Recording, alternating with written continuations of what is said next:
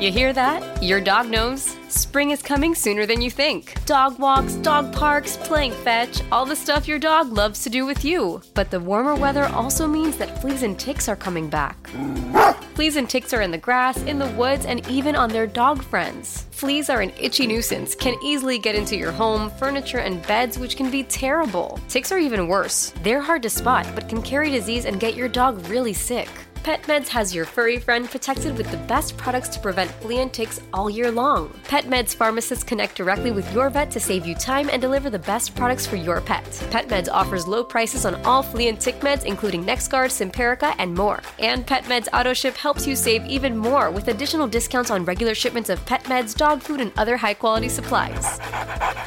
So get ready for all the spring fun now. Visit petmeds.com and use promo code PODCAST to save 40% on your first AutoShip order. That's petmeds.com and promo code PODCAST.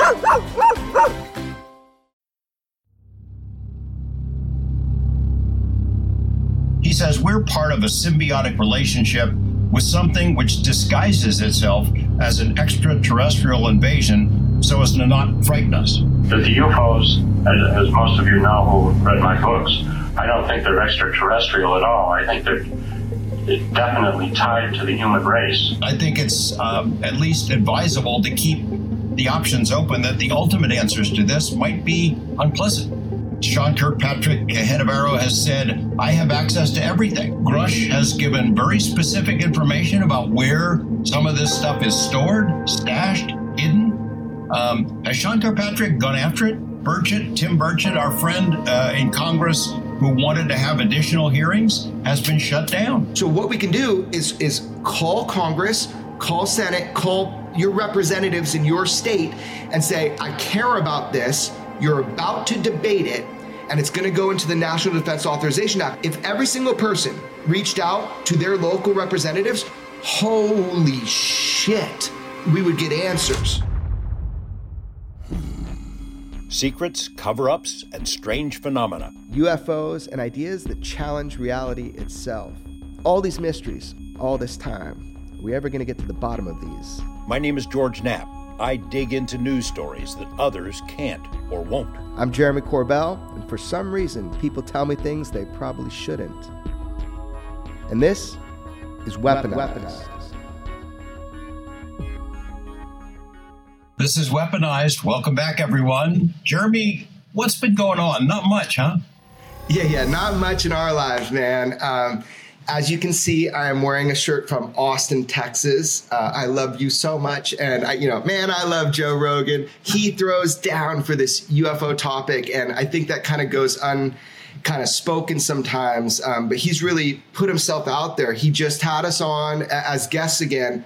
Man, it's good to see our friend, and it's good to talk about UFOs.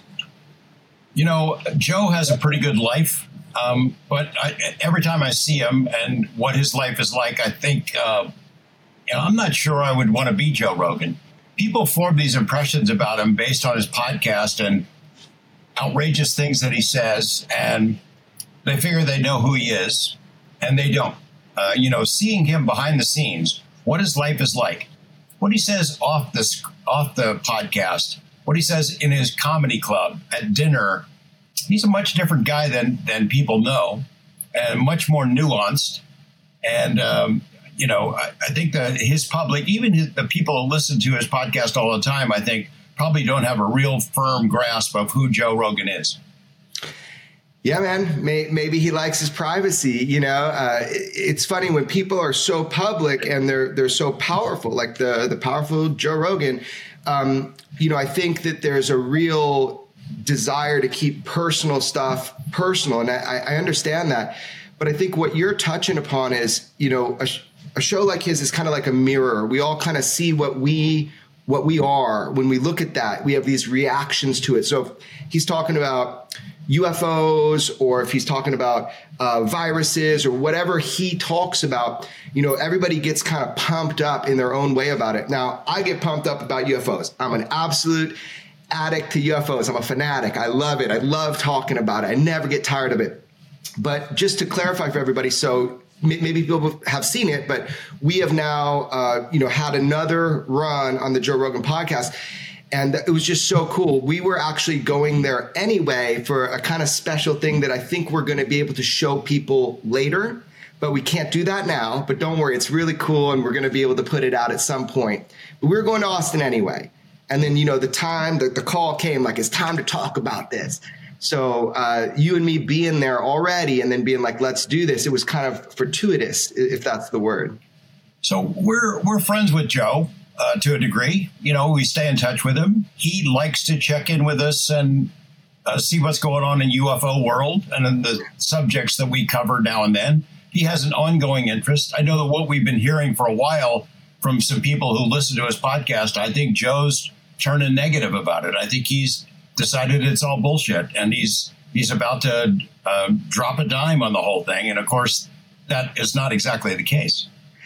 No, it wasn't the case, and I'm glad to see, because I go through a range of emotions about UFOs. Like the other week, I was driving home from the Oppenheimer movie, and I felt like George Knapp. I felt like doom and gloom. We're never going to get anywhere. And if we do I want to be a part of that? Do I want to be a part of opening that Pandora's box, whatever this UFO thing was? It was really a brief moment. It didn't last, but it was very powerful on that drive home.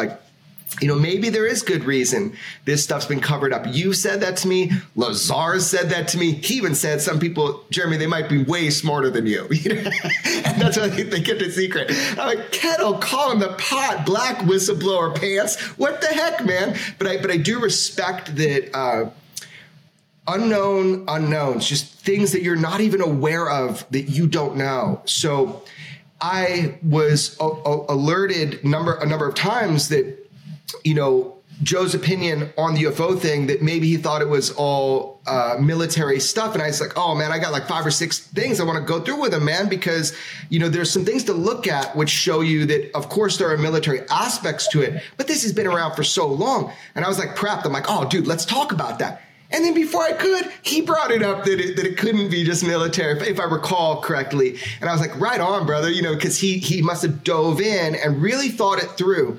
So I always learn a lot when we're in that setting. I learn a lot from hearing you and Joe talk, because you guys go into places that my mind doesn't go into. And you said something on the podcast that a lot of people really it ignited them. You were talking about the potential that this is something weird, like dark, like maybe not good. Maybe expand upon that so people can hear what you think. Let me say, first of all, about what it's like to be invited to be on that podcast. It is the number one podcast in the world. And Joe, we know the general subject. He said, yeah, it's time. Come on, we'll do the show. He does not lay out what the show is going to be about. Yeah. You're not there to talk about a book or something to be promoted. And he doesn't give you really a whole lot of hints going into it.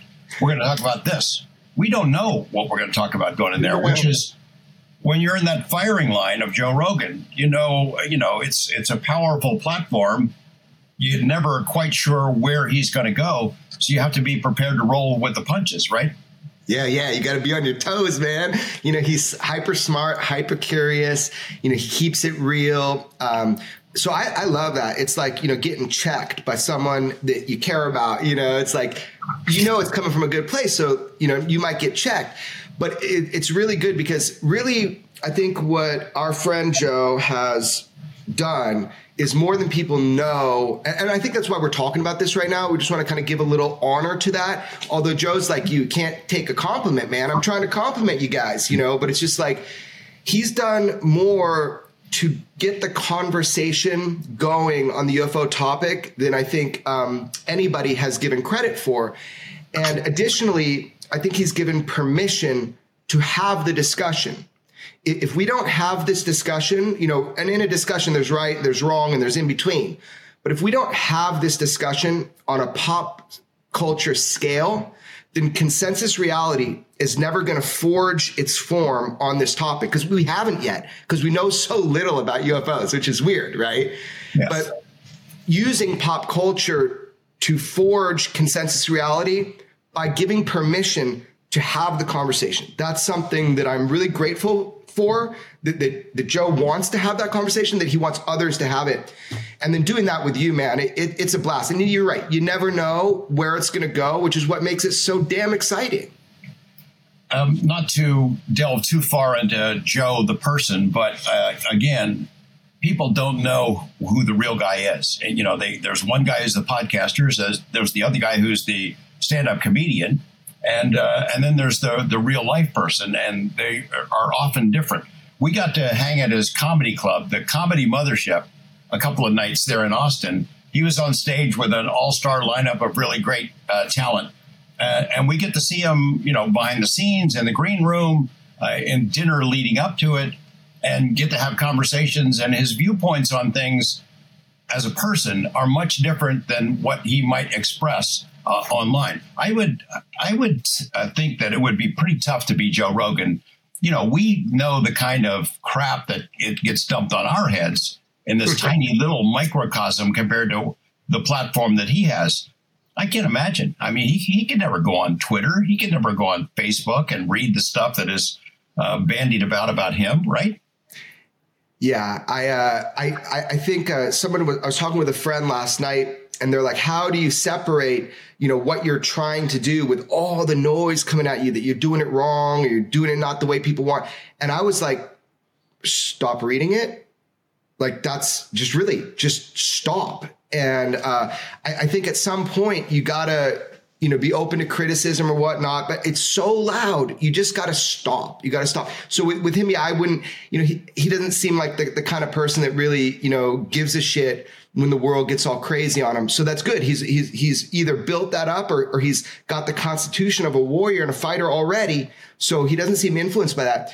So the multi things that we see, in a friend, and then how people see him on the outside, maybe it hurts friends more than it does the people, right? Like, I don't really care if somebody throws a punch at me, but other people might care about it. So look, the Comedy Mothership, it's a mecca. So for everybody listening, I know you've heard about it. If you haven't, you're welcome. It's the greatest comedy club ever. I mean, there's like a bunch of ninja assassin comedians who just walk you up to that cliff, hold your head, make you peer over the edge and say, look at that, bitch. I mean, it's amazing. They lock up your phones so people don't record, and there can be real comedy that pushes the edge. We also saw our buddy Duncan Trussell, who's been on Weaponized. He just had a kid, and he's real busy, but man, he slayed it. He just slayed it. So to watch Joe and Duncan and Tony Hinchcliffe and all these guys just slay it, man, it was like a real pleasure. Did you like the comedy shows, George? Yeah, it was terrific. Ron White was there. I think that's the only place he performs now. Comedy legend. He was hilarious. Again, not to belabor it too much, our buddy Joe. I don't think people realize how self-deprecating he is about his position in the world. As you said, he will not take a compliment. We tried to say, hey, Joe, at the end of our podcast with him, hey, Joe, you've changed the dynamic here. This show has had a major influence on the UFO topic and how it's seen. He doesn't want any part of that. And then on stage, very much self-deprecating, referencing to COVID remarks and things like that, he'll say, look, you should not be getting your health advice, your medical advice from a comedian, but acknowledging he's aware of the power that he has and telling people, look, this is a show. Don't do it.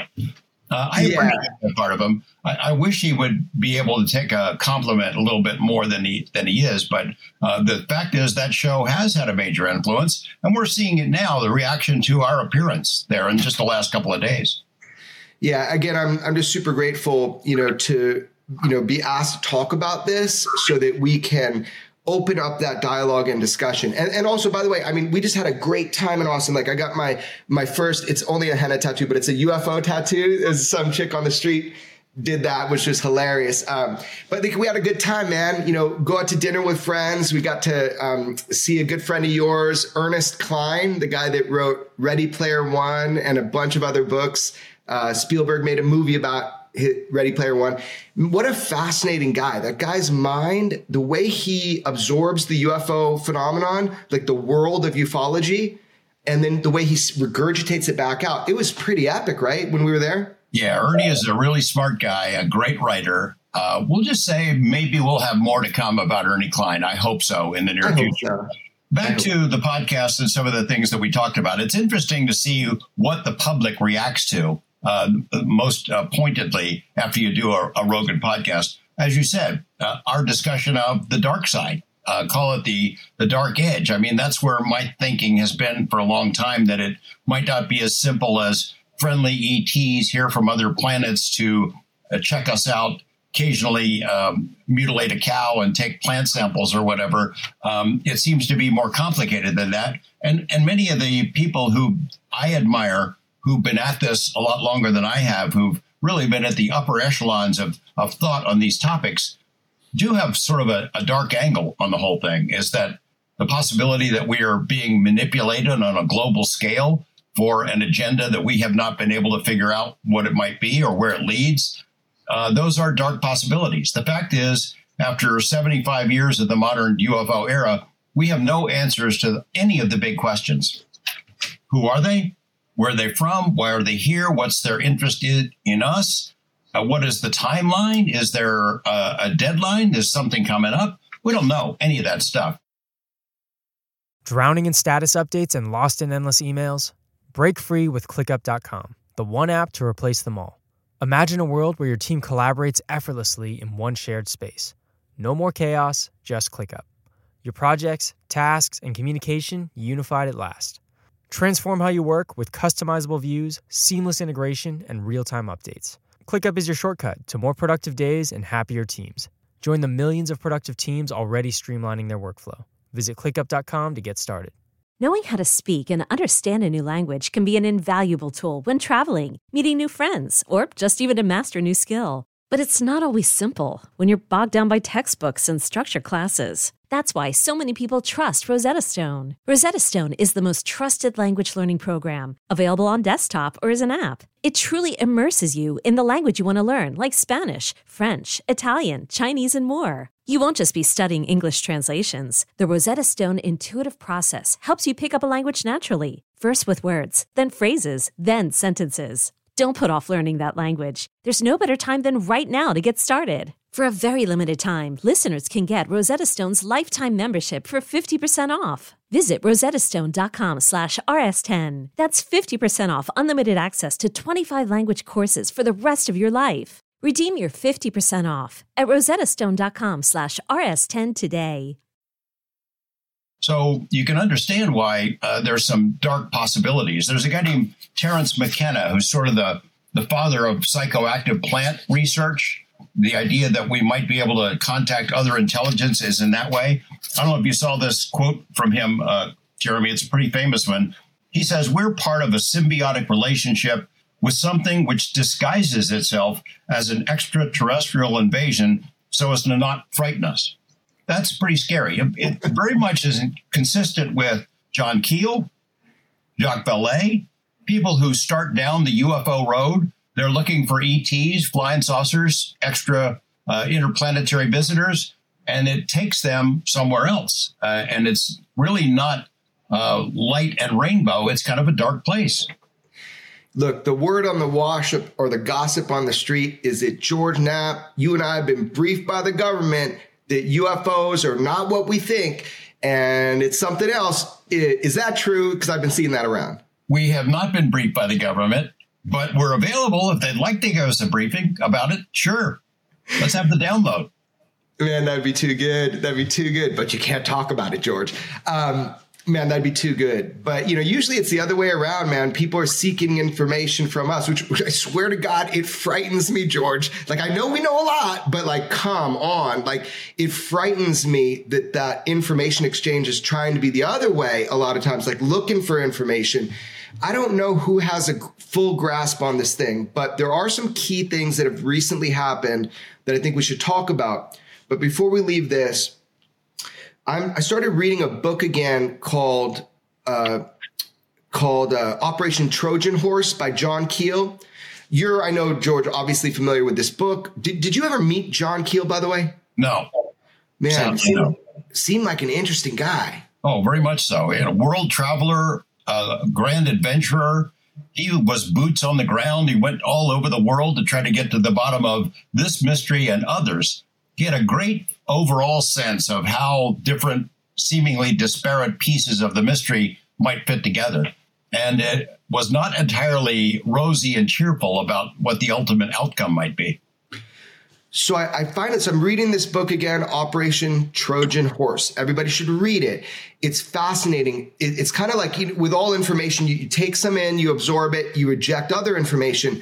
But man, this guy back, in the day, he would boots on the ground. He would interview witnesses. He had a bunch of his own experiences, just wild things. And I've actually never seen a photo or video of him. But then I saw online a friend posted a little clip that he said was John Keel talking. So I hope it's John Keel, but we should play it for everybody because what he said was interesting. This may not seem very Fortean to some of you, but everything is interrelated.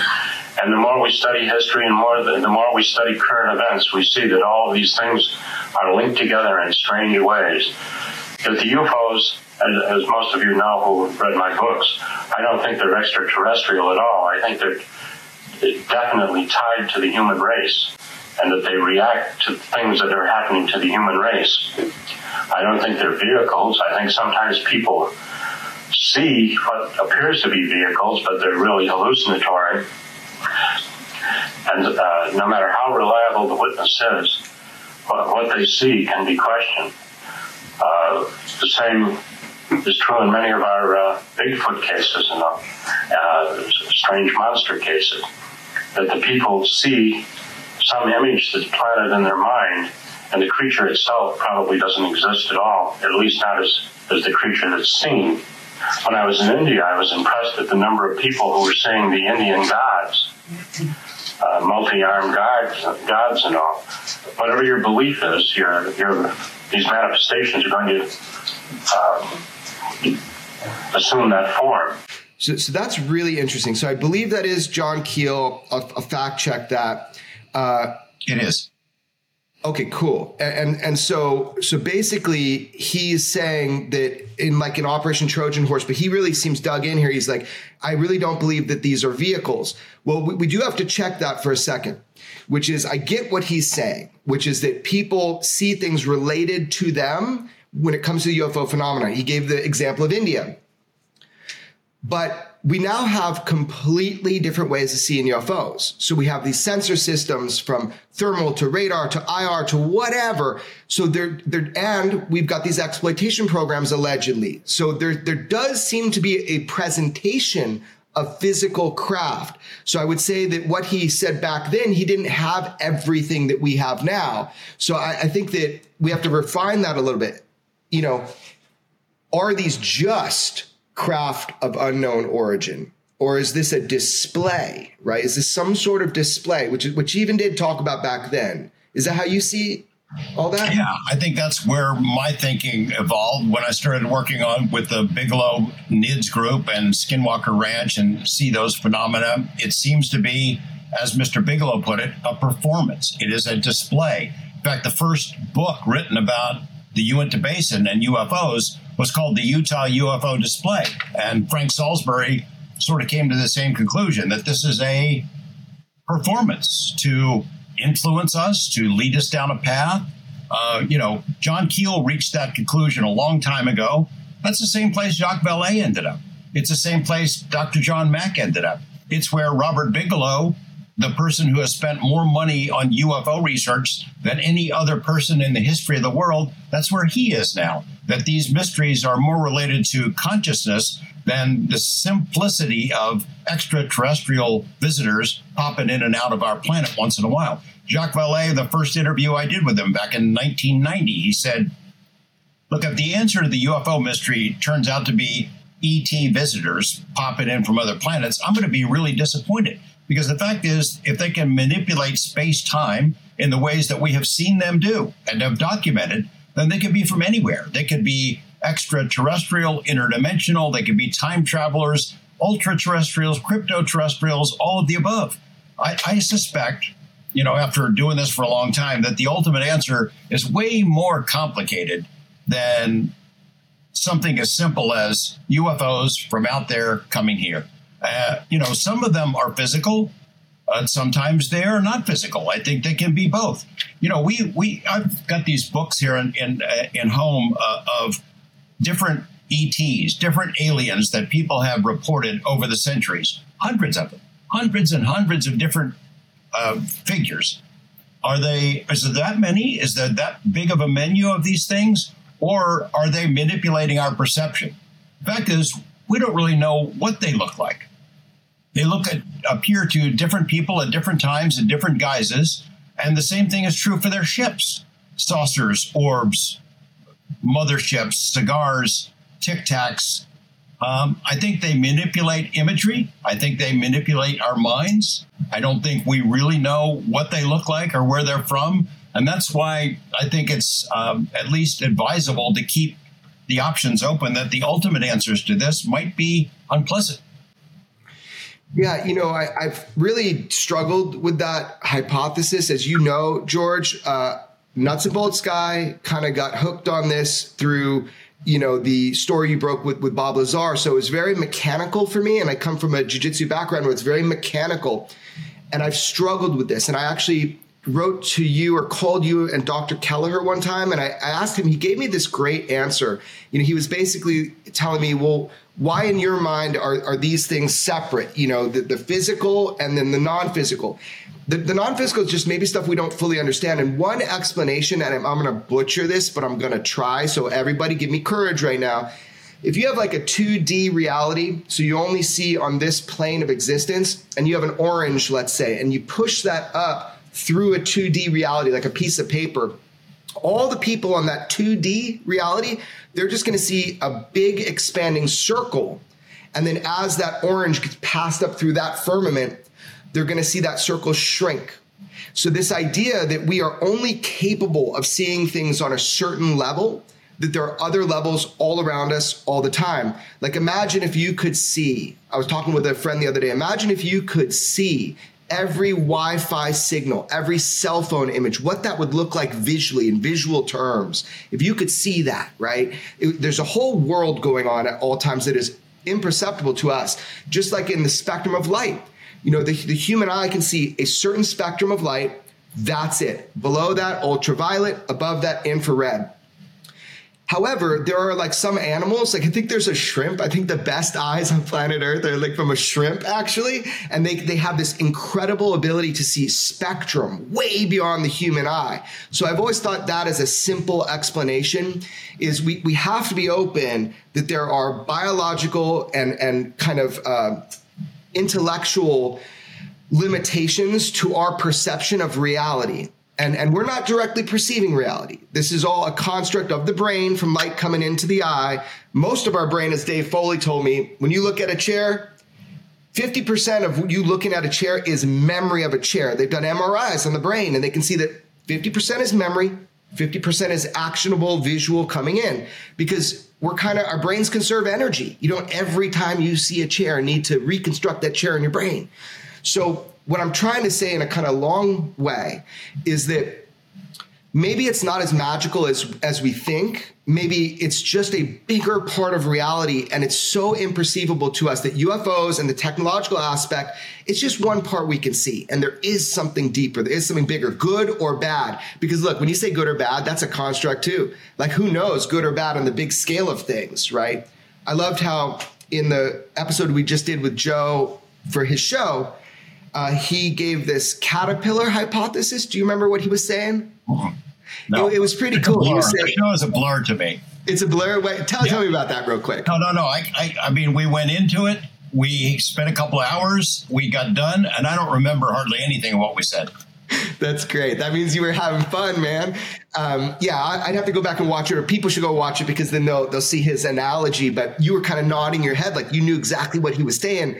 But it was the idea, kind of like my techno-terrestrial hypothesis. It's like, I don't think it's a new hypothesis, but it's this idea that we are part of a process that we've been created in order to create, and that we're creating something. I think Joe took it a step further.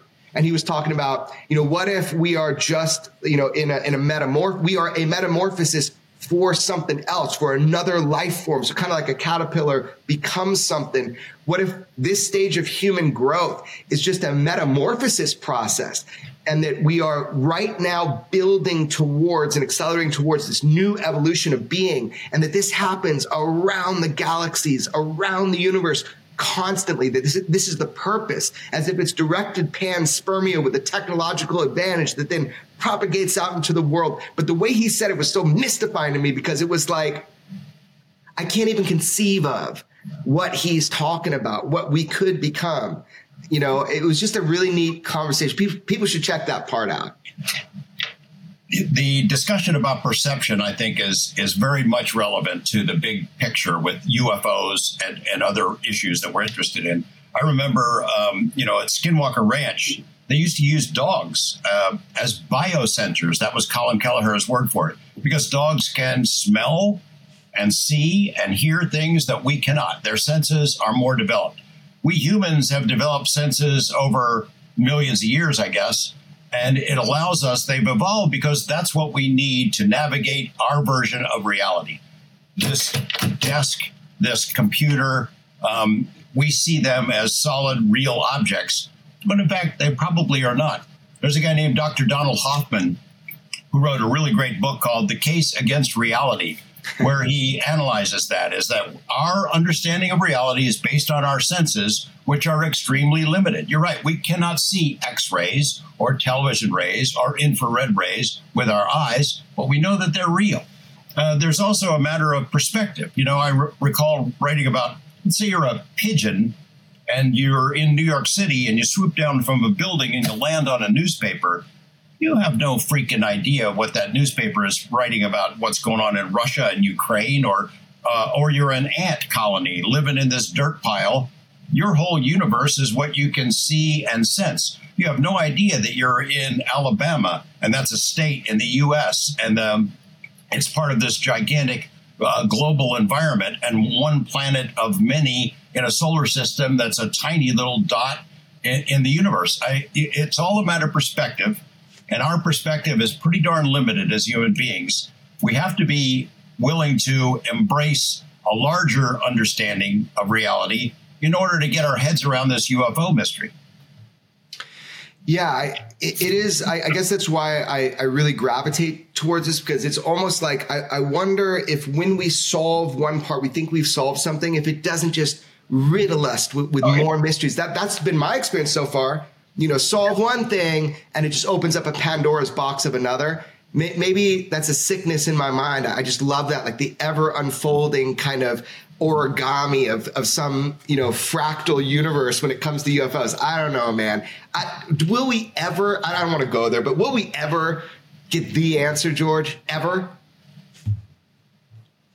No, you're shaking your head no for our audience listeners who are just on audio. I don't think so.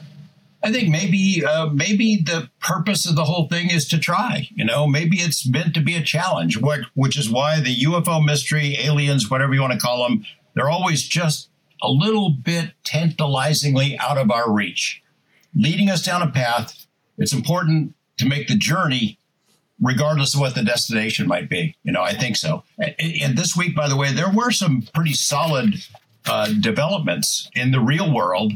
Not the ethereal world that we're discussing, in the real world of politics in Washington and the Pentagon. You want to get into those? Absolutely. Let's get into it, man. This episode is brought to you by Progressive Insurance. Whether you love true crime or comedy, celebrity interviews or news, you call the shots on what's in your podcast queue. And guess what? Now you can call them on your auto insurance too, with the Name Your Price tool from Progressive. It works just the way it sounds.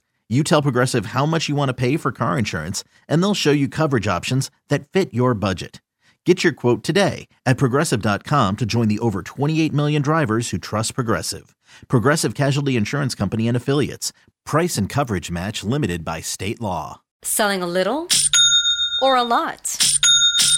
Shopify helps you do your thing, however you cha-ching. Shopify is the global commerce platform that helps you sell at every stage of your business. From the launch your online shop stage, to the first real-life store stage, all the way to the did we just hit 1 million orders stage. Shopify's here to help you grow. Whether you're selling scented soap or offering outdoor outfits, Shopify helps you sell everywhere. From their all-in-one e-commerce platform to their in-person POS system, wherever and whatever you're selling, Shopify's got you covered. Shopify helps you turn browsers into buyers with the internet's best converting checkout, 15% better on average compared to other leading commerce platforms. And sell more with less effort thanks to Shopify Magic, your AI-powered all-star. Shopify powers 10% of all e-commerce in the US. And Shopify is the global force behind Allbirds, Rothy's, and Brooklinen, and millions of other entrepreneurs of every size across 175 countries. Plus, Shopify's award-winning 24/7 help is there to support your success every step of the way. Because businesses that grow with Shopify. Sign up for a $1 per month trial period at shopify.com/Odyssey Podcast, all lowercase. Go to shopify.com/Odyssey Podcast now to grow your business, no matter what stage you're in. Shopify.com/Odyssey Podcast. So a surprise announcement comes out. The Deputy Secretary of Defense sort of reached out and took control of Arrow. There's a lot of criticisms of Arrow in recent months, all of them completely justified, by the way. Sean Kirkpatrick has made statements that seem contrary to facts that we know of.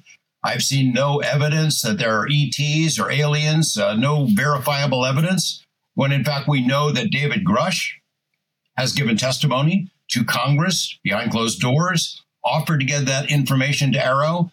Sean Kirkpatrick, head of Arrow, has said, I have access to everything. Grush has given very specific information about where some of this stuff is stored, stashed, hidden.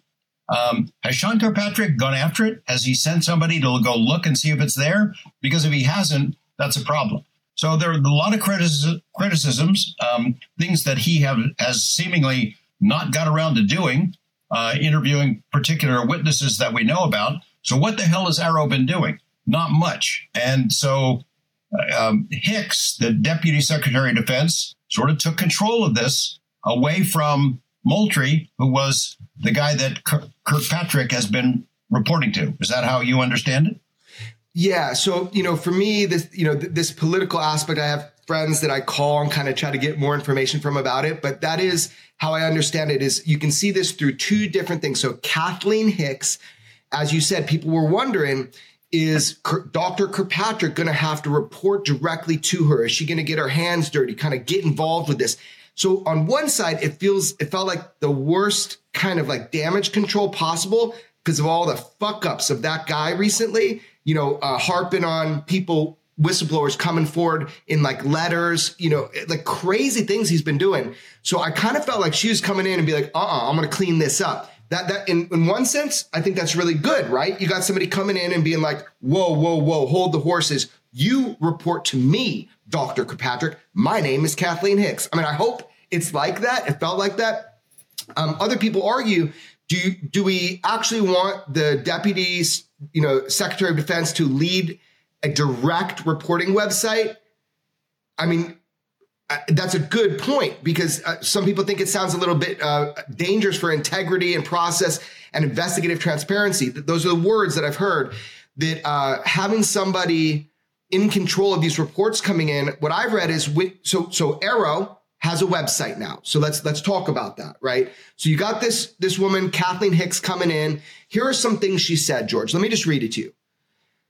I believe that transparency is a critical component of Arrow's work, and I am committed to sharing Arrow's discoveries with Congress and the public, consistent with our responsibilities to protect critical national defense and intelligence capabilities.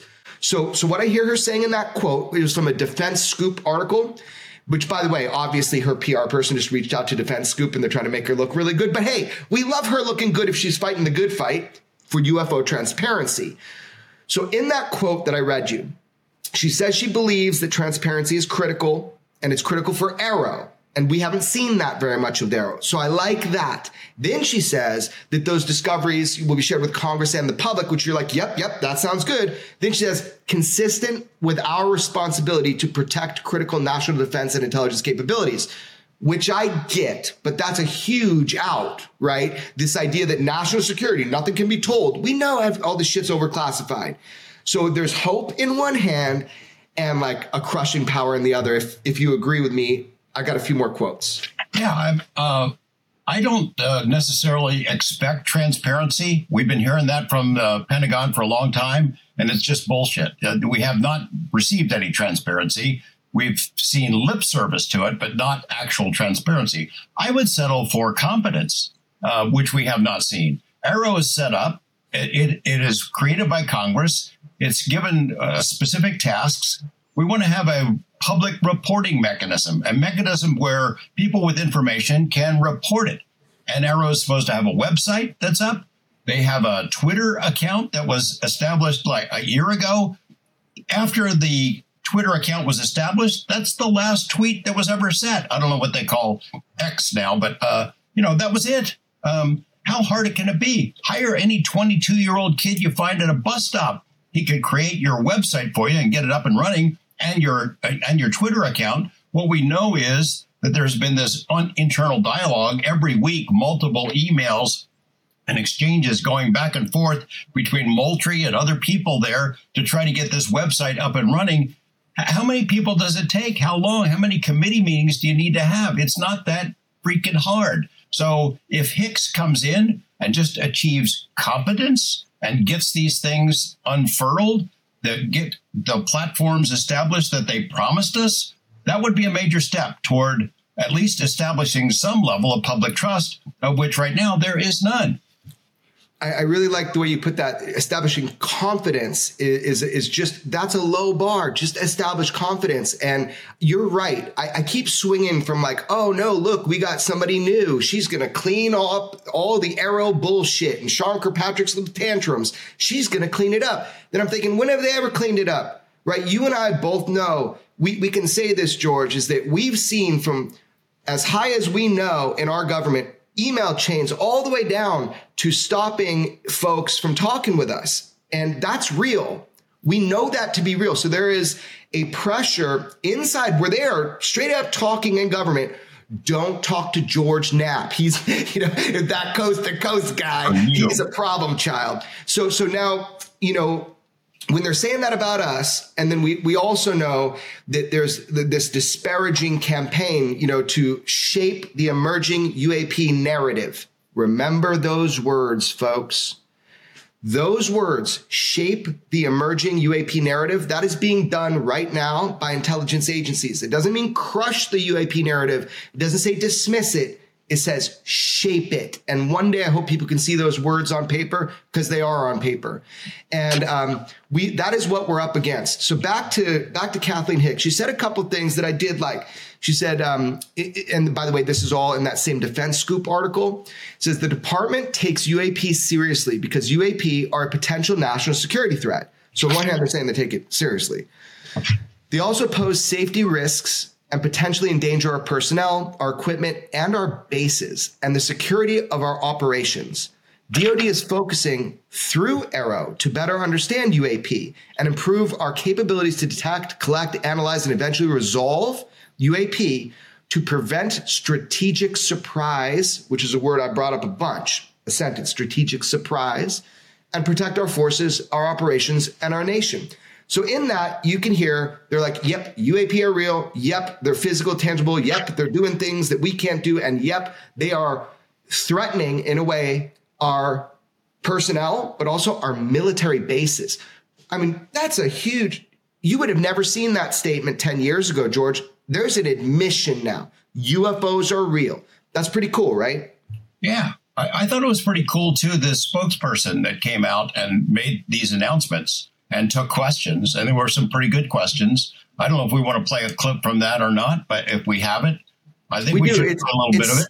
It's 7 minutes. Yeah. So I don't know which part of it is good, but let's play it right now and we can take a look at it. So this is a press briefing right here. And this was with, let's see here. They're talking about Arrow and the new report that's to be delivered, quote unquote, relatively soon, right?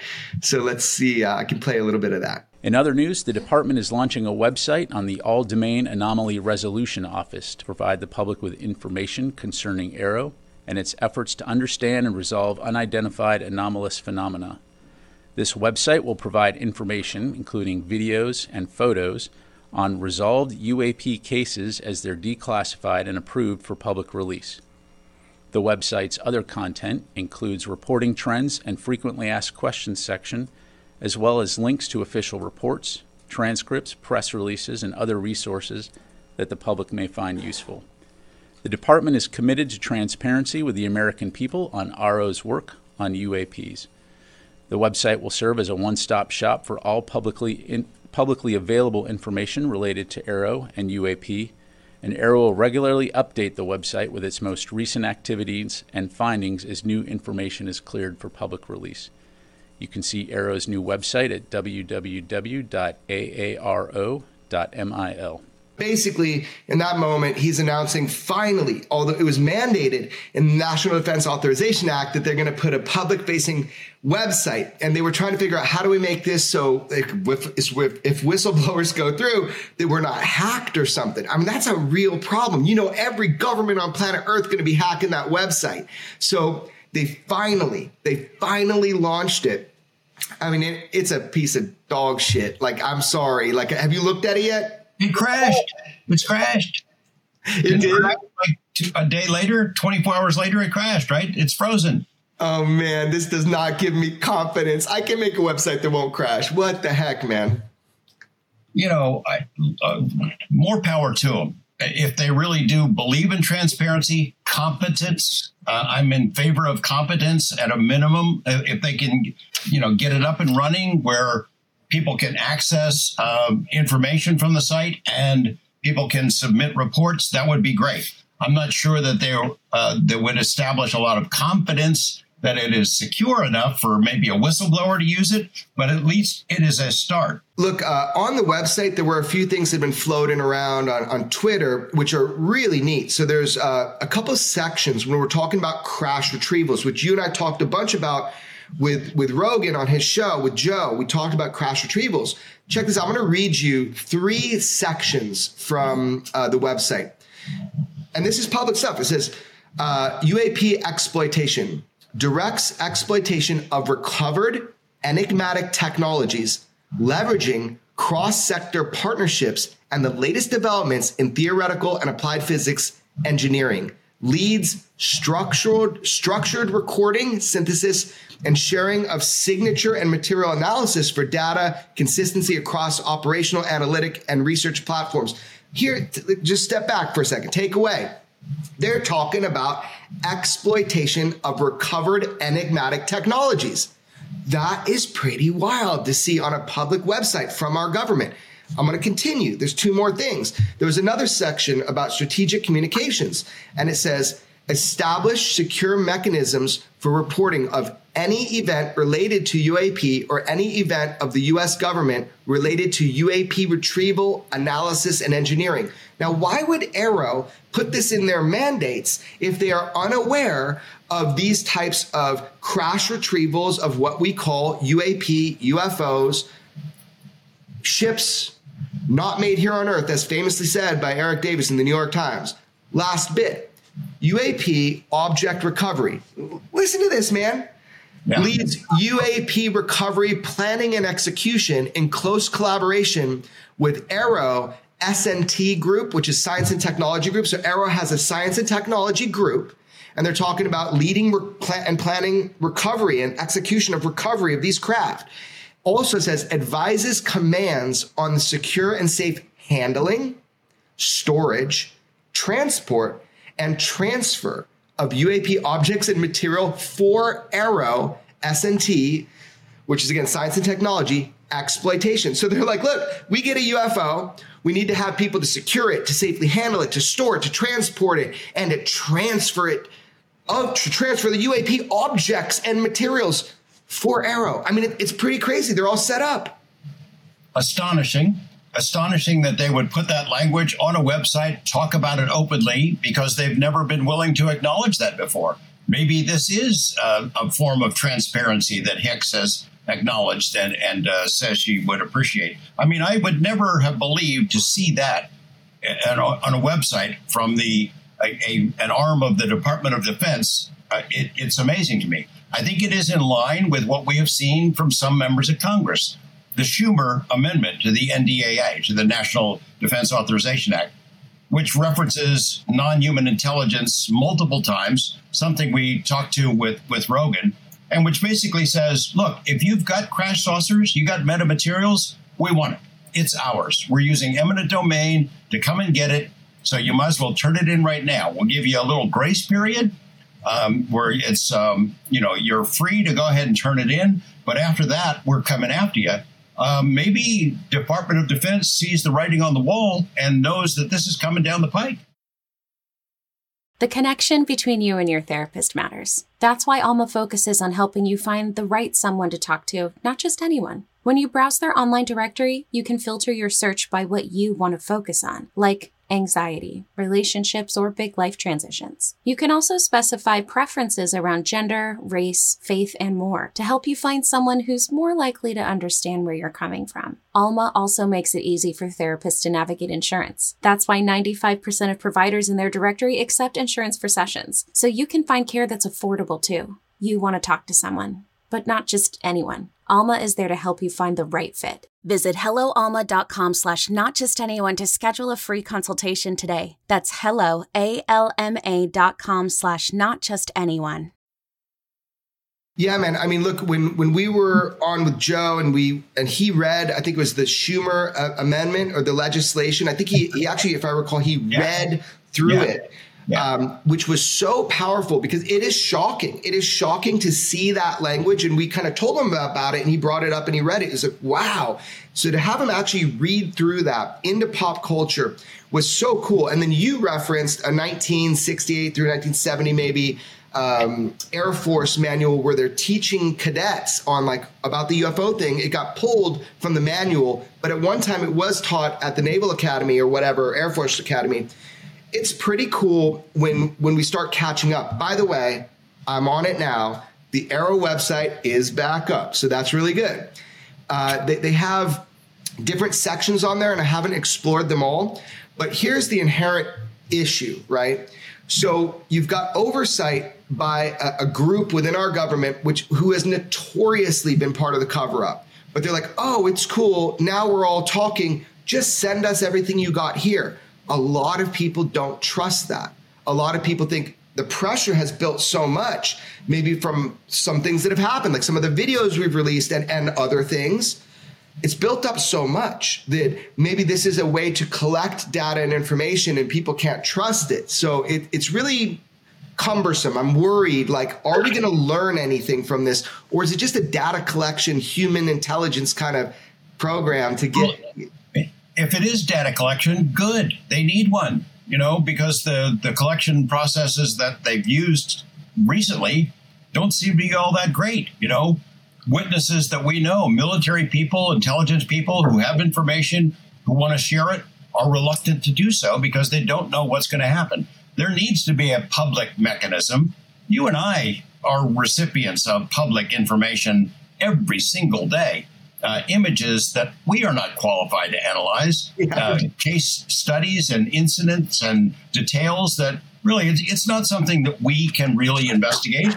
But if I say we give them the benefit of the doubt.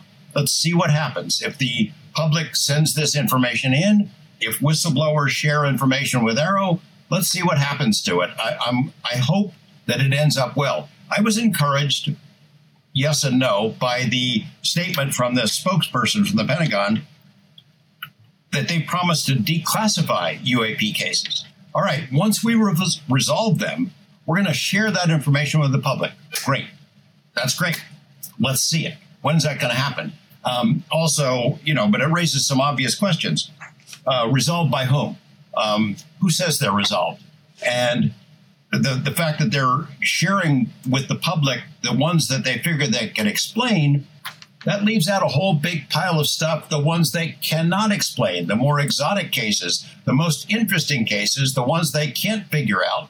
I mean, you go back to Project Blue Book.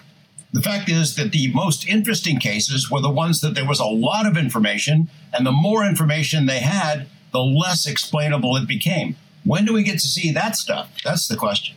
Right. Well, is the difference now? I mean, with Project Blue Book, we now know historically that it was set up as a sham. It was set up to persuade the American public that what they were seeing was swamp gas and natural phenomenon. Now, looking at life backwards, like looking at it from Z to A, retrospect, as they say, it's so clear that that's what they were doing, to the point where J. Allen Hynek was like, fuck this. And he started his own UFO research thing. He felt guilty for saying the word swamp gas back in the day when looking at UFO cases. So now looking at it backwards, we can see that was a sham. That was a shell game from the get-go. We also know that the real reports are the good ones, that those were siphoned somewhere else. That was in official documents. So everybody understands, Project Blue Book, it would collect information, but the good stuff went to another place. So we've always been sitting in this place where we're like, we can't trust our government studying UFOs. I hope the tides have turned. Man, I'm like a ping pong ball. I keep going back and forth on this. I hope the tides have turned, but we are not going to wait to find out. And that's the thing. This experiment we're doing, we call weaponized. We probably have 15, 17, 18 weeks left where we're going to explore this. Now, this could be a caterpillar situation where then we evolve the show into something else. But I'll tell you, I got the list right here. I'm not going to hold it up to the screen. We got some bangers set up for this show. So if we get our goals of releasing some footage and doing these interviews that we got, man, it's going to be really great to throw down, because I'm not waiting. You're not waiting. We're going to push as hard and as strong as we can. I really believe the tides are turning because of people coming forward independently to journalists who then need to suss it out and do it. I think these leaks, I got to say it, man, I do think these leaks are going to be what really help propel us forward. Now, it's nice if our government catches up, but I think this train has left the station and we are moving at on a bullet train at 100, 200 something miles an hour. I hope so. I hope that is true. As I said, I'd like to give the benefit of the doubt now that Hicks has taken command of this thing and is trying to move the ball down the field. Great.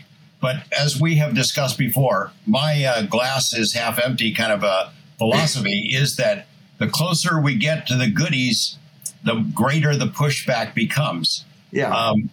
Having those statements in this on this website, hearing those words through a Department of Defense spokesperson about crash retrievals and things of that sort is astonishing.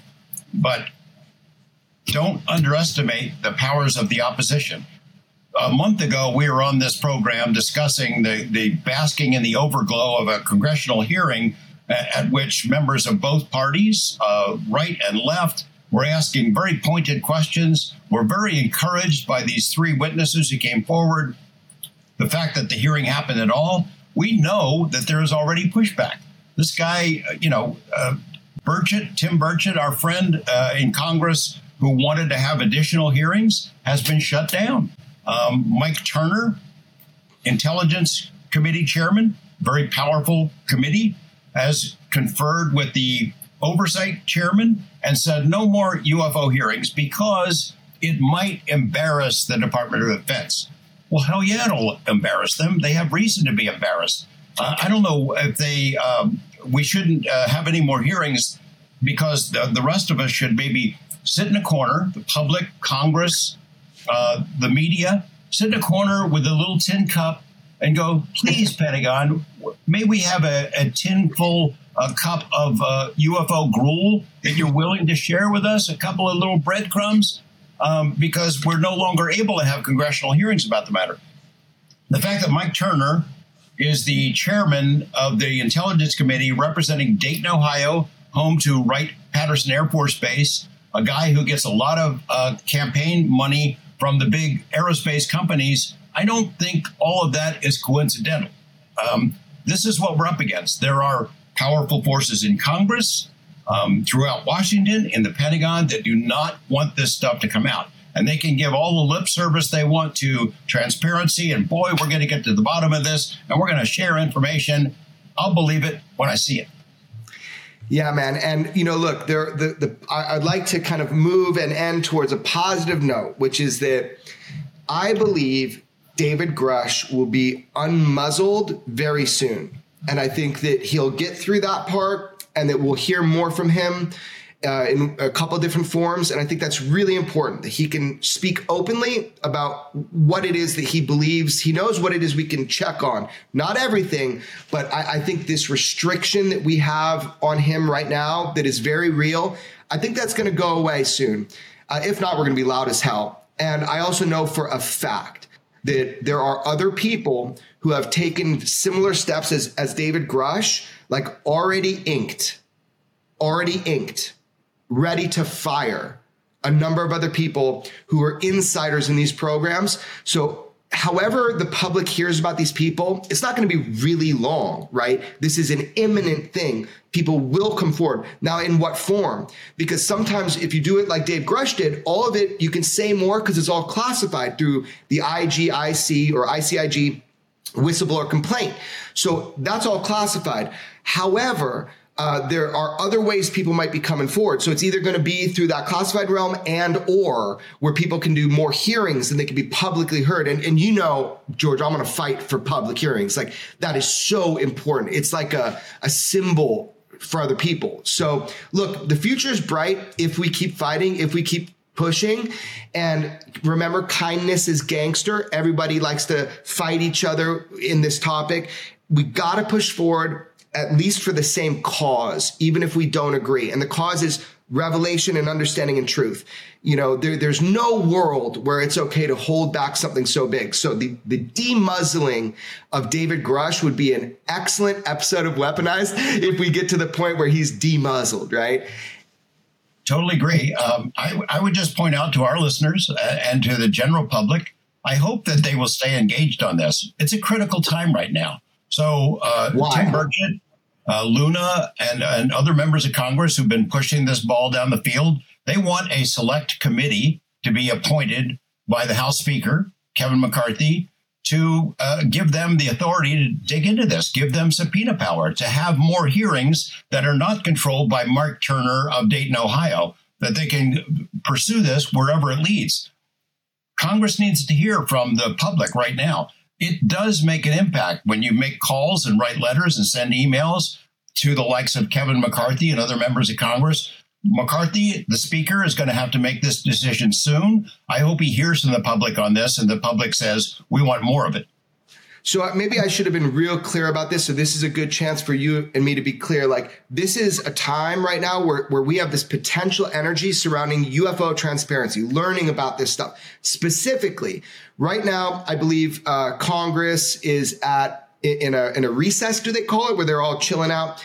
But they're coming back in September, this coming month. And I've been told, hey, man, look, if people write or if they call to their local senators and Congress people and they say, you are about to vote on the National Defense Authorization Act and the Intelligence Authorization Act, you are about to vote. In fact, you're about to debate it. You're about to debate what to include in these acts, which eventually the president basically just signs. Like, you know, there's not usually a lot of pushback on that. He takes the advice of everybody coming. So what we can do is call Congress, call Senate, call your representatives in your state and say, I care about this. You're about to debate it. And it's going to go into the National Defense Authorization Act about reverse engineering, all this stuff. We want to know. We care about this. If people started doing that, if every single person that listens to this, if every single person reached out to their local representatives, holy shit, we would get answers, right? We would get push. So I think that is something we should be really clear about, that people should do that. Make your government work for you. Yeah. NDAA should be approved as written with the Schumer amendment in there that discusses non-human intelligence and crash retrieval materials, things of that sort.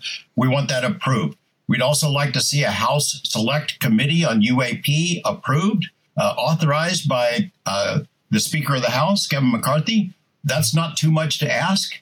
They should be able to investigate and follow the evidence wherever it leads. If people at the end of when they listen to this episode of Weaponized, get on their computer, find their local congressmen and senators and send them an email or call them up, it can make a big difference.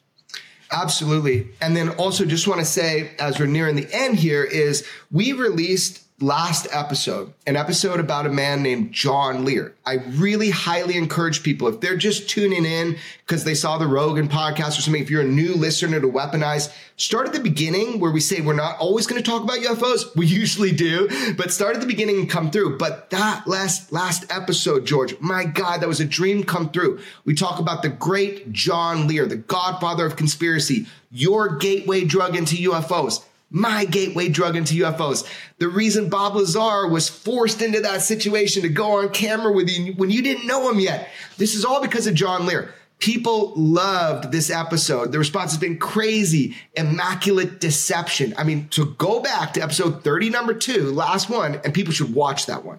Yeah, the editing by our guy Michael is Michael, baby, Magic Mike. Yeah. All right. Excellent. Next time. Hey, thank you so much. Next week, man, we got something.